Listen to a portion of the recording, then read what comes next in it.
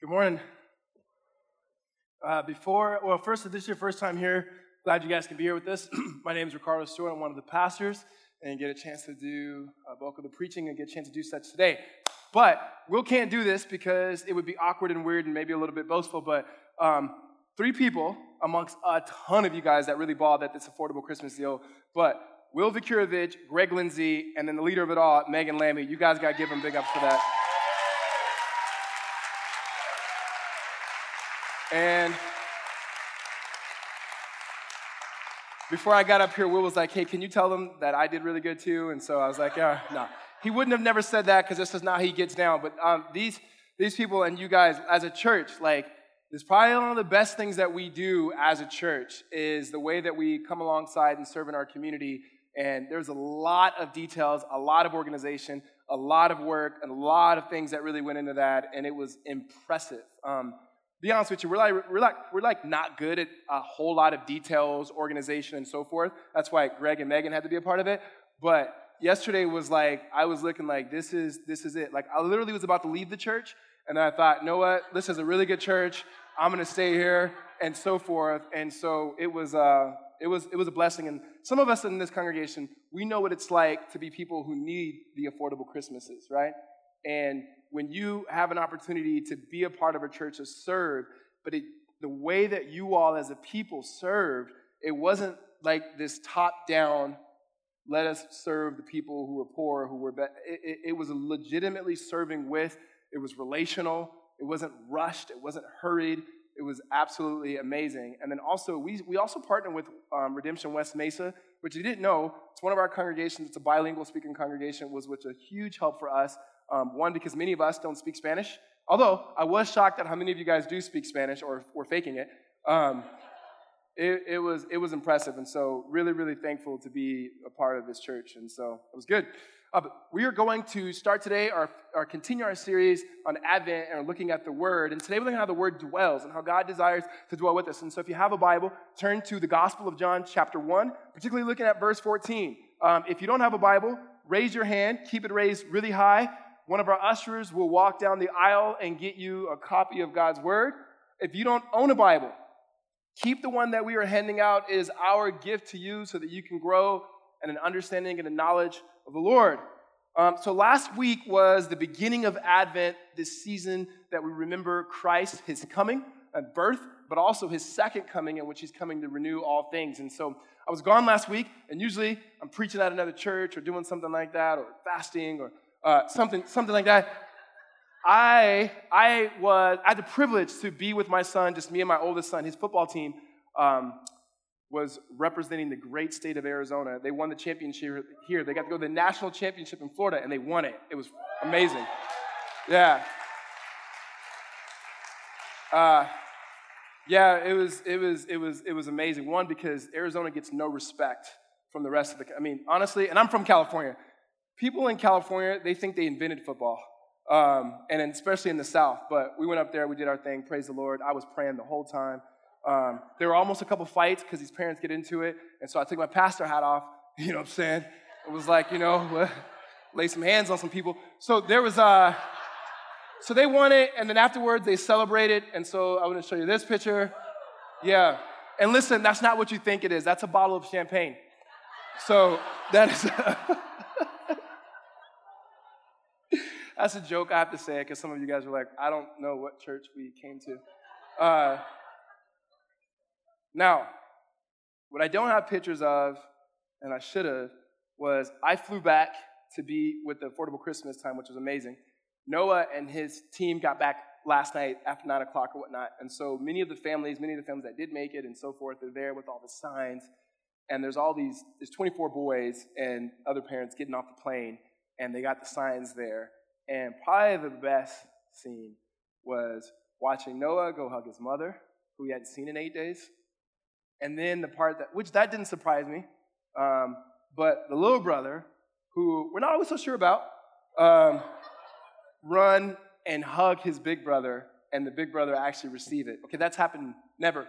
So that was absolutely amazing. And the picture of that is where I really want to go to this morning, and that is when we think about Christmas and we think about Advent, we think about ultimately the birth of Christ, we got to understand what Advent means. Advent means arrival or coming. And what it is, it's the expectation or the longing that we have.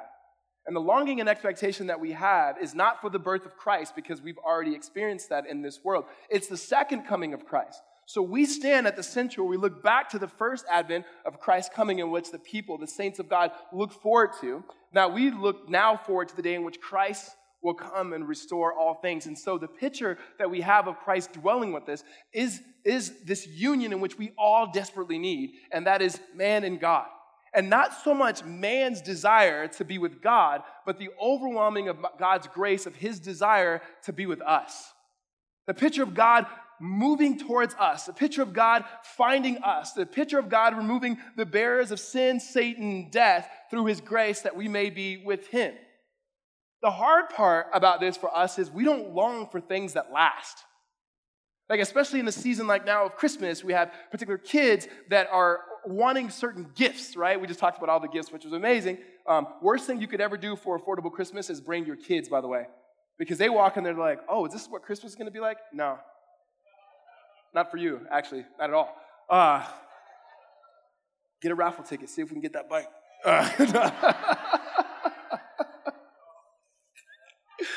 Like the pastor's kids got all the gifts. What happened? The reality is we long for things. And here's what's going to happen. You long for whatever electric device you're going to get. You're going to want a better one next year or the year after. As adults, we long for things that eventually we want the next upgrade. And even when we long for things relationally, oftentimes those things are not lasting. We don't know how to long for things that last forever, and yet what Advent is about longing for eternity with God. Many of us haven't spent 2 minutes this whole year thinking about spending eternity with God. And so it's really hard. And yet the whole purpose of this season is to get us to step back, to get us to slow down, to get us to sit down. Am I going to say what you think I'm going to say? Maybe. Be humble and just, I couldn't resist it. And actually try to slow things down in such a way that we can remember the person and the presence of Christ who dwells with us and now dwells with us by his Spirit. So what we're going to do today is look at a familiar verse in John, the Gospel of John, chapter 1, verse 14. And what we're going to do from that is understanding this word that Christ dwells with us. The word of God dwells with us and what this word means, because many of us have heard that phrase before. We've heard that God dwells with us, that the word put on flesh, and he dwells with us. We've heard all the translations and all the paraphrases, but we got to understand, where is John plucking this word from? Because he's not just plucking it out of the air. He's taking it out of a story to make sense of the story of the Bible and the story of the word. So what we have here is from creation to recreation is where Advent sits. It sits right there in God's creating and desire to be with us, God in Christ now redeeming and restoring, and the ultimate day in which Christ will renew and restore all of creation in the work and through the work of his Son, Jesus Christ. But the word we look at is the desire for God to begin to dwell with us. And so if you're with me in the Gospel of John, chapter 1, verse 14, hold your spot there and we pray. Ask God to bless our time this morning. Jesus, we pray for your Spirit to, in us, raise our affection for you. Raise our affection for the things of you. Raise our awareness and understanding that it is not so much of us trying to dwell with you, but you, Lord, desiring to be with us, to show up for us, to be present with us, to be where we are in the middle of our mess, removing whatever barriers are there that you may be with us. Help us to understand your holy and relentless pursuit of us in the midst of this season, in the midst of this time. Father, we thank you and we praise you in Jesus' name. Amen. So I'm not a big fan of sci-fi movies. For whatever reason, my mind just can't get into things that are not real. And that's not even a joke. I just can't get into it. However, Jake Slobodnik, one of our pastors here, convinced us a few years ago to go watch the movie Interstellar. All right? I just let that sit just to see if anybody's watched it, because you're like, right? Interstellar is a sci-fi movie. There's a lot of it I don't really get because it's like going into the future and in the past and some things that I get lost on. But the realness of this movie is amazing. Now, I'm not trying to give the movie away, but here's the deal. It's been out for several years. That's your fault, right? So what you have, there's this scene that I think shows this picture of God's love and moving towards us. And the scene will absolutely wreck you. And you have Matthew McConaughey. He plays this astronaut who is a scientist and so forth, and he's going on this trip to the future. See, this is where I get lost. So he's going to the future, and everything else in the past is going to go as it's supposed to go, or in the present, it's supposed to go as, anyways, it's about a dad who loves his daughter, right? And so you have this where he's away from his kids, and he realizes there's a good chance that he may not get back. And so though time is happening in the future, more time is actually going by in the present. So his kids are growing up without him. And so he finds this lost messages. It's years of messages. And he sits down and he starts watching these video messages that his kids are sending him. And it's his son, and his son's growing up, and his son shows you a picture of his son, and he's weeping. He's just weeping because he so wants to be with his children. Well, then finally, after all these messages, no daughter, no daughter, no daughter, and his daughter he loves. And maybe he loves his daughter more than his son. I don't know. I don't think parents like certain kids more than others.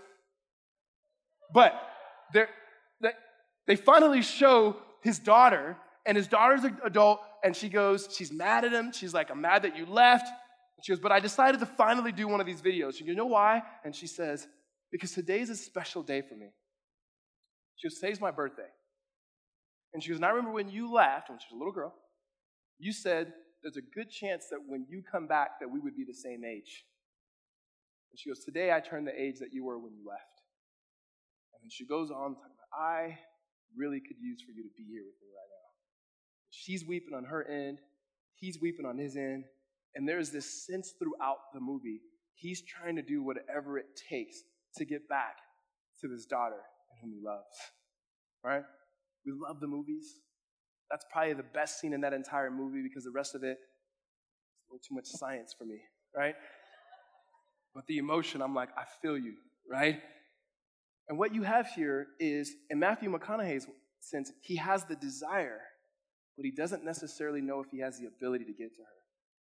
When you look at the biblical narrative, what you have is you have a father who loves his children. And he doesn't only have just the desire to be with us, but he has the ability to remove the barriers that are there. And when we begin to think about Christmas and Advent and the longing we have, it is a more powerful longing of God to be with us than for us to be with God. Hear me on this. Many of us try to conjure up as much as we can to be with God, and the gospel really is the more you realize it's God's desire to be with you, that your desire and affections to be with him are increased. That it's God saying, I'm showing up for you. I'm leaving the comforts of heaven for you. And not necessarily just to bring you back to where he's at, but to bring all of who he is and where he's at here that we may dwell with him. The gospel writer of John, you got to have some context of John. John is one of the apostles, and he's my favorite gospel writer. Do I know John? No, I just know what he wrote, right? And all the other gospel writers, they're legit, but John, maybe I like about John is John never refers to himself as John. He wrote a few books, right? There's the Gospel of John. He wrote 1 John. He wrote 2 John and the trilogy 3 John, right? And so you have John always refers to himself as the one in whom Jesus loves. Now, he's not saying it as like he don't love anybody else, but he's saying I want to be identified. What I know about my Savior is he's the one who loves me.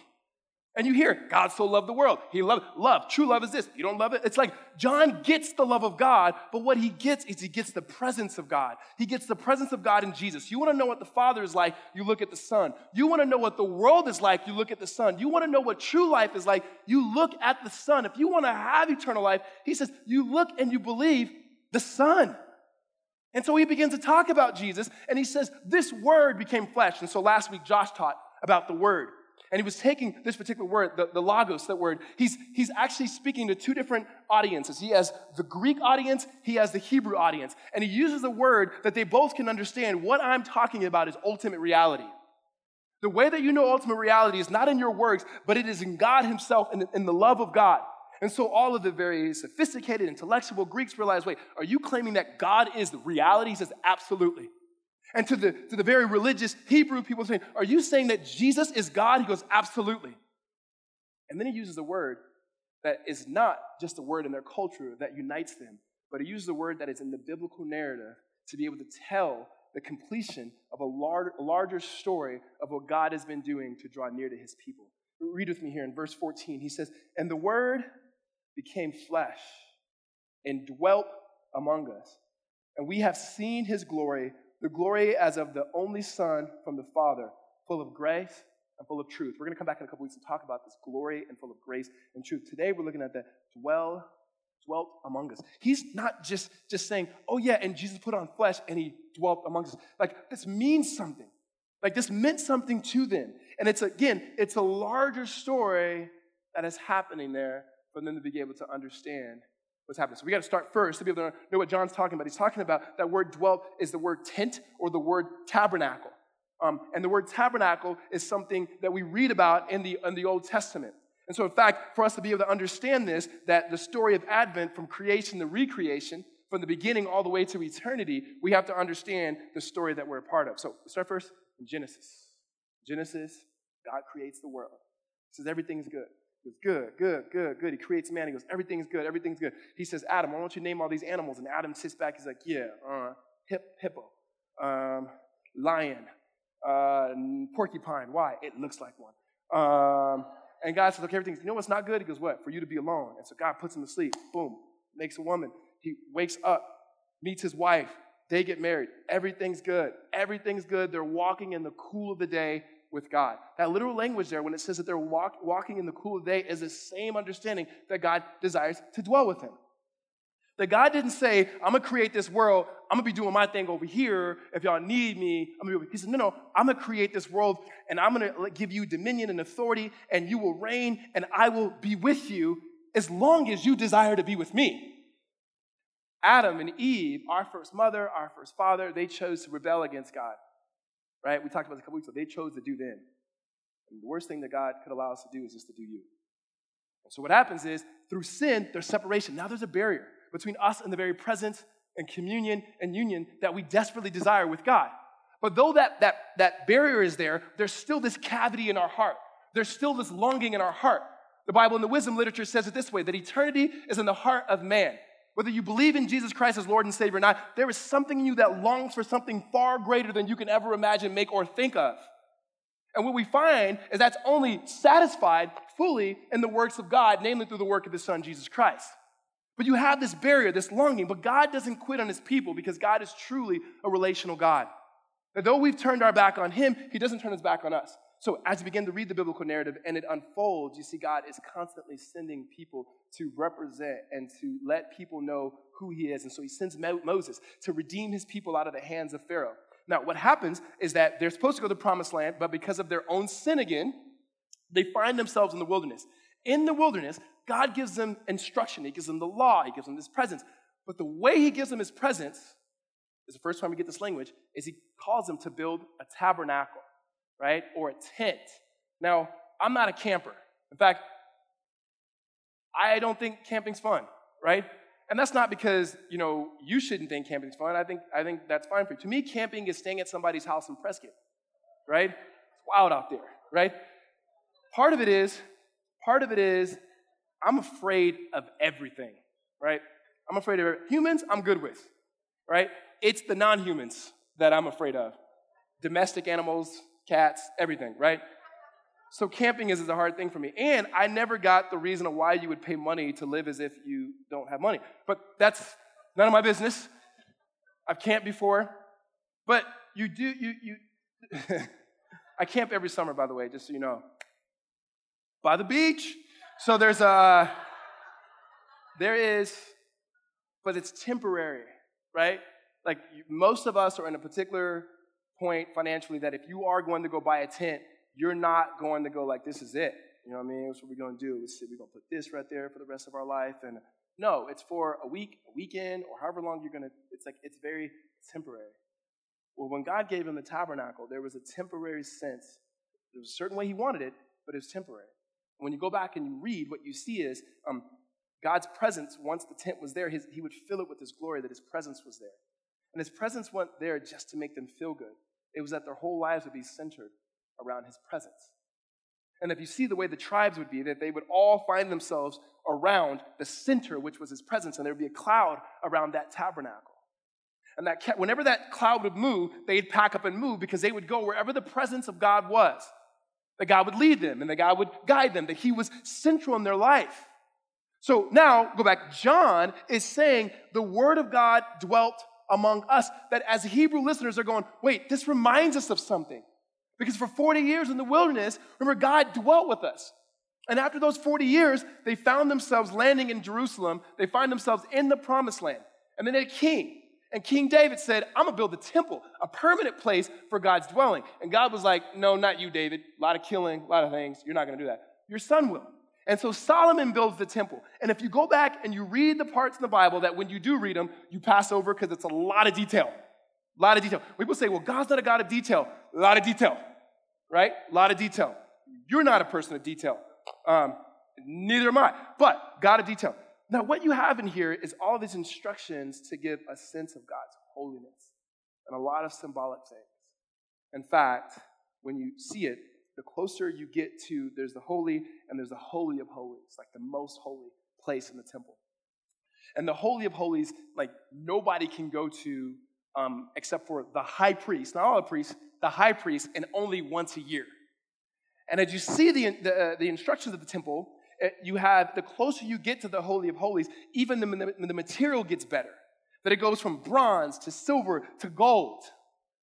And then you see also in the temple is that God's presence is going to be there on the throne, that his presence is there. But before you even there, there's this part just before that of all the nice furniture. And you can think of some incredible furniture there, that there's even a table there. And the table there is significant because table always means a sense of us being with others. It's God's desire to dwell with us. John's just not throwing out words. He's not just saying, hey, God likes you. No, God loves you.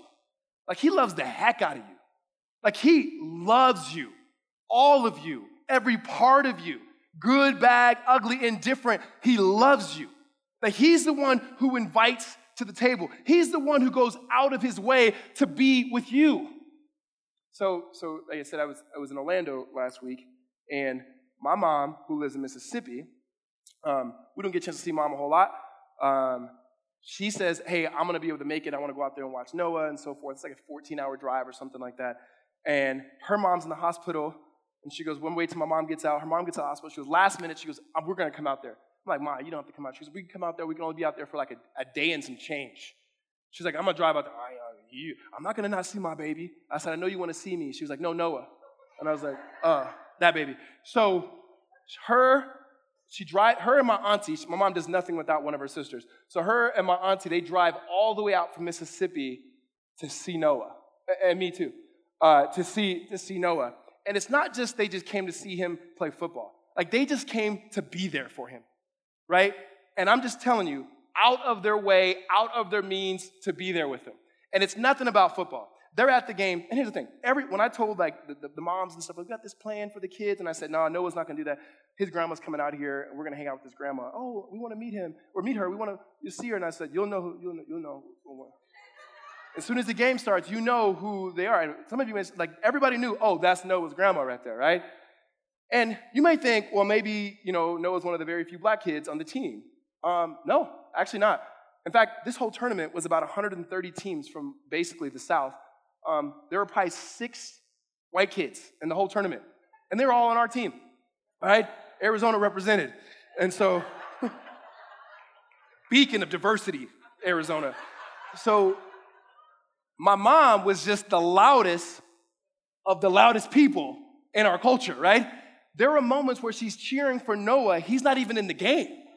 She's like, that's right, Noah! And I was like, Ma, he's right there. He's not even in the game. She goes, he knows I'm here, though, right?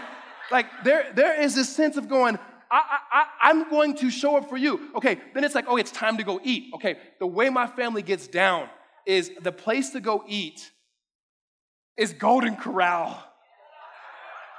And I'm like, no. I was like, what's next, Sizzler? They're like, nah, tomorrow. If we're lucky, right? If the Lord wills. Man. And so you get done eating the food or whatever that is that they put out there, and all of a sudden you're there, and the best part, as good as the food could be, is not the food in itself, it's the conversations. It's the stories. It's the laughing. There's a point where you just fade out of time, right? Like, this is my version of sci-fi. Time stops. You know why? She doesn't care about time anyway. And so we're there talking and laughing, and you realize there are certain relationships that we all have, that no matter how distant you are in terms of time and miles, that when you get together in the same room, it's as if you guys have been together every single day. That there's just some people like that you realize it's not the event, it's not the environment, it's not what's placed on the table, it's those who are around the table that make this thing right. God desiring to dwell with us is not a 15-hour drive. That God desiring to dwell with us at the table is that he leaves Christ, the comforts of heaven, that he may draw near to those in whom he loves. And it is not about cheering on your best performance. It's you as a person that he so greatly desires to be with. That when we think about Christmas, as much as we make it about the gifts and the songs and the cookies and the other stuff, it is about the presence of God, that he desperately wants to be with us. That he goes on this relentless, holy pursuit to find his children, that he may be with us, that he may dwell with us, that we may understand, live, and rest in the light of his love. Like, I'm looking at my mom, who honestly does not spend and does not get nearly the amount of time to be the grandma she wants to be for her grandson, and yet I'm watching Noah become somebody else just in her presence. I mean, even to funny ways, like, my son is very proper. He lives a very good life. He's very privileged. My mom is country as they get, right? When he's around my country family, all of a sudden he's like, we ain't fixing to do that, are we? And I'm like, seriously, he had cornrows all of a sudden, and I was like, how did, wasn't a cornbread at the Golden Corral, right? There is something about her presence that transforms who he is. When God desired for them to build the temple, even the temple was temporary. What we read later in the scripture is that it was a shadow of what was to come. Some of us know what like anticipation is. We look forward to things, right? I mean, simple things. Some of us even look forward to dinner time growing up. We look forward to when mom or dad or whoever was coming home. And I don't know what type of household you grew up in, but we had this deal where you had to be at home when mom came home. Like, you wasn't really supposed to be outside. But you know when she came home, it was time to eat. So in our apartment complex, the way we would grow up is the cars would enter in this way, and they would drive all the way around the park over here. And when we would play football, that low touch football, we'd look like, hey, is that it? My mom had a Nissan Sentra. Is that a Nissan? Is that it? Is that it? Oh, we'd run. No, that's not it. It's not it. It's just a shadow of the things to come. Whenever we saw it's her, it's her, game over, right? Ran inside, and you waited because you knew something good was about to happen. You knew he was about to eat. He was about to hang out. He was about to kick it. It was something you looked forward to. Jesus says even the tabernacle, the temple, was just a shadow of what was to come. The birth of Christ was the very presence and the realization of what God had always desired. That which was lost in the garden was now redeemed in the manger. Like, that which we tried to forfeit with our sin has now come to actually be the propitiation, or the better way to say it, to die for our sins. That whatever barriers that have been placed because of our action and our rebellion, that God himself in his flesh was going to break down. So when John says that the word of God became flesh and dwelt amongst us, he's saying he's here not to be a part of your life. He's here not to be an addition to your life. That if you are to receive this gift that is a joy into the world, either he's going to be central, he's not going to be in it at all. Like, either God is at the center of our life in which we are drawing our life from, or he's not there at all. There's not, my life will be better if I had Jesus in it. I would not have life if I did not have Jesus. If we don't have that holy desperation, we don't know what it means to follow, to sit, to lean into the presence of God. No one in here who's married, no one here who is dating, no one here who has a good friend is saying, I just want you to kind of be in my life. No. I want you to be a part of every single thing that I do. Like, kids get it the best. They do. And we never tell a kid they're selfish for doing it either. A kid will come in. I keep talking about little girls. I don't know, maybe because the Lord is trying to tell me one day in the future, I'm not going to have a girl. But a little girl will come in and just start twirling around and look at her dad like, you see me, don't you? right? And then you, as a dad, as a mom, you say, I see you, baby girl, I see you. There's no part like, man, get your little selfish self out of here trying to get all that attention, right? You would never say that. You would never say that because there's something that is right about a little girl desiring for her dad to notice her and be with her. I don't know why we don't realize that God is saying, you don't even have to twirl. You don't even got to look that good. In fact, you didn't look that good to begin with. You can try to put on your best. It doesn't even matter. Because when John says that he put on flesh and he dwelt with us, is that he dwelt with us not in the gated communities of our lives. He dwells with us in the mess of our lives and the gated communities. That when Jesus puts on flesh, and he's the playwright, he can describe, he's like, if I got to come save the world, let me come to the best part of Jerusalem. Let me come to North Jerusalem. No, he shows up on the south side, right? He says, Eugene Peterson's paraphrases, but he said that God became flesh and that he moved into our neighborhoods. And what that's saying is the presence of God is not just there in times of celebration. The presence of God is there in times of mourning. The presence of God is there in your highest moments when you just want to rejoice and you want to sing out loud. And the presence of God is there when you're weeping and it's hard to even open up your mouth. The reality of a season like this is some of us will go through the best moments of our lives over the next few weeks. Just things will just happen that you bless the Lord and say, Lord, I thank you. Some of us will go through some of the hardest times. Some of us will receive that phone call of a surprise guest that we want to be with us that we didn't know could, and they're going to make it, or we're going to make it to be with them. It's just exciting. And some of us, unfortunately, will long and mourn the people in whom we've lost.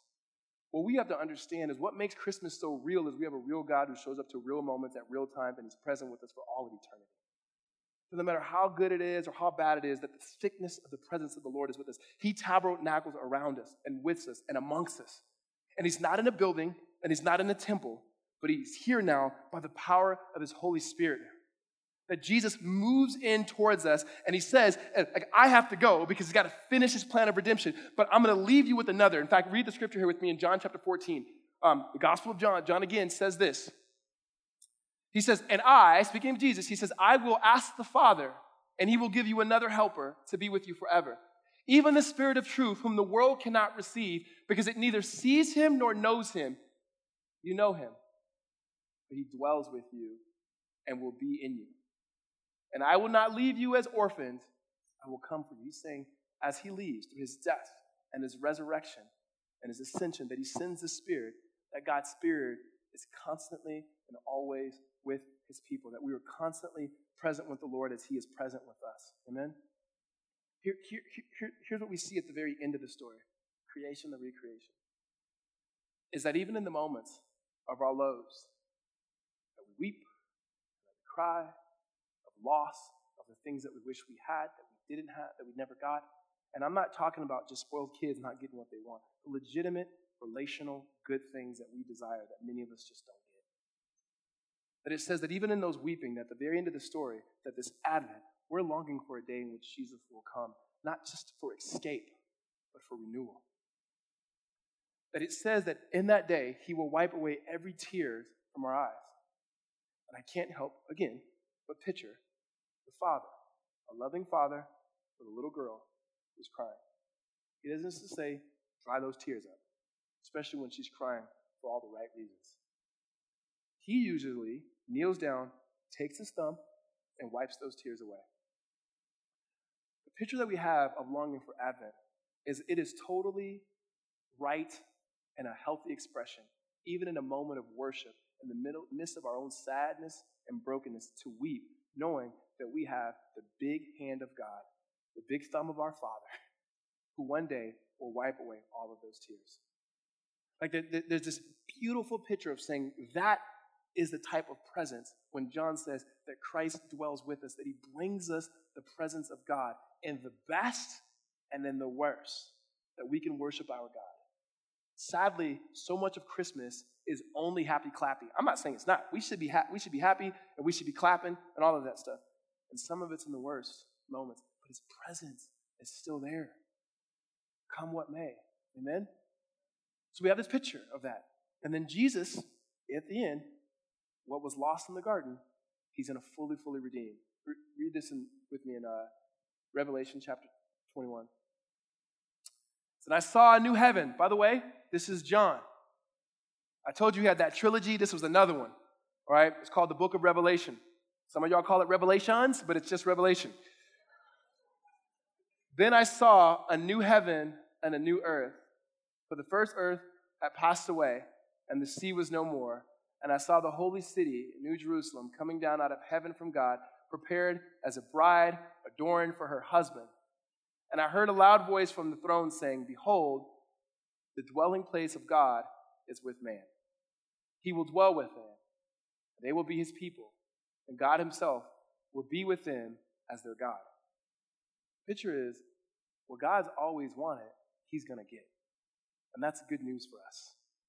That God has always wanted us, sinners, separated from him by our own sins, in which he would remove the barriers through the life of Christ. The one thing that I failed to mention about the tabernacle is that once a year, the high priest would go in. And the high priest would go into the tabernacle, and he'd bring blood, into the temple of the Holy of Holies places. He'd bring blood for himself as a sacrifice for his sin and blood for the people. What we read is the writer of Hebrews says, speaking of Christ, the one who dwells and permanently dwells with us, that he is the true high priest who goes into the most holy of places, and that is heaven itself to the throne, and that he offers a sacrifice, and his sacrifice is fully accepted by God, so there will be no more needs for sacrifice. That the sacrifice for our sin is paid in full because of the blood of Christ. In the same way that the temple had to tear, that there was a curtain that would have to tear in order for us to be able to enter into that presence, that Christ himself, putting on flesh that dwells with us, that his body was ultimately torn, that we may be able to enter into the presence of God. That in the same way, ultimately, that Jesus now sits at the right hand of his Father, and that he now advocates for us. And what that means is no one stands for us more than Jesus Christ sitting for us. That he represents for those in whom we would trust him and believe in him. And so what God desires is he desires for his children to know that he is present with him for all eternity. This is not something that we have to wait to experience until the day in which Christ renews all things. This is something we can experience as we wait now and worship and follow Jesus Christ. Amen? There's this picture that you have here. And I believe it's something we need to know.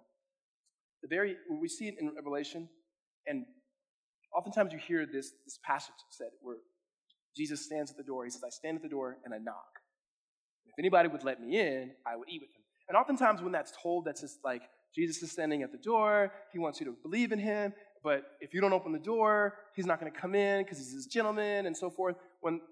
There's a whole lot of things that I get what they're trying to do there. But what you have here is when you think about being together and dwelling together, you think about what you will do this season, how many meals you will eat with people and sit down and be in their presence. Even when the food's not good, let's just be honest, their presence is good. As you take that picture of Jesus saying in the sense, you can like his invitation is for you to eat with him. Which, just so you know, in Hebrew culture, that's a big deal. It's not grabbing a scone and a cup of coffee, right? Like that's sitting together. It's the reason why David, when he writes in Psalm 23, and he writes, my cup runs over, spills over, or, if you grew up in the old, my cup runneth over. I don't know about you, but if you grew up in church with King James, there's certain verses that are always going to be in King James. So my cup runneth over. It's not a list. It runneth over. But the reason for that picture of the table and that is this. In Hebrew culture, if you showed up and someone overfilled your glass of wine, like it's spilling over, that was a message to you that you stay as long as you want. If you showed up and they just put a little bit in, you knew, oh, okay. Yeah, we got to go anyway, right? Like, those are the two things. So when you have the picture of both, of the cup of wine that is overflowing, and Jesus saying, invite me in, for I want to eat with you, there's this sense of it. It's not for us saying, we want to stay with you forever. It's God telling us, I want to be with you forever, right? That Christmas is about God saying, I want to be with you forever. So what in all of this? We as a people have to work like crazy during this season to create habits and rhythms to make sure Jesus is at the center of all we do, say, and think. Everything else will push us towards busyness It will push us towards things we got to get to. It will push us towards the fact that we don't have enough. There will be so many different things that will cause us to naturally put Jesus on the periphery. Listen, Jesus on the periphery is like actually not the gospel. That's not good news. Jesus at the center is the good news that we need, is reminding ourselves and our family and our friends and our community and our world is that God desires to be with us. And he wants to stay a long, long time. Amen? Let's pray. God, we thank you for your work, your promises, your affection that you have for us in Jesus. We thank you that you make sense of the word in ways that we can sense and see your love, that we may be able to respond to it in very saving ways, fulfilling ways, and satisfying ways in Christ. We thank you for the gifts in which we can receive in Jesus, his death, his resurrection, the new life in which we have. May we all, like the Apostle John, be able to say we are the ones in whom Jesus loves, the one in whom he wants to be with, and that we would desire, Lord, in his desire for us, that our desire for him, Lord, would be increased. To the degree that we would see his and your affection for us, that our affections for you would be raised. I pray that we would intentionally take space and time, Lord, in our lives to recenter Christ, that he would be in the center of everything that we do and that we say, that we think. God, we ask for your Spirit to fill us in ways that we may be able to worship you with all of who we are. God, we thank you in Christ's name. Amen.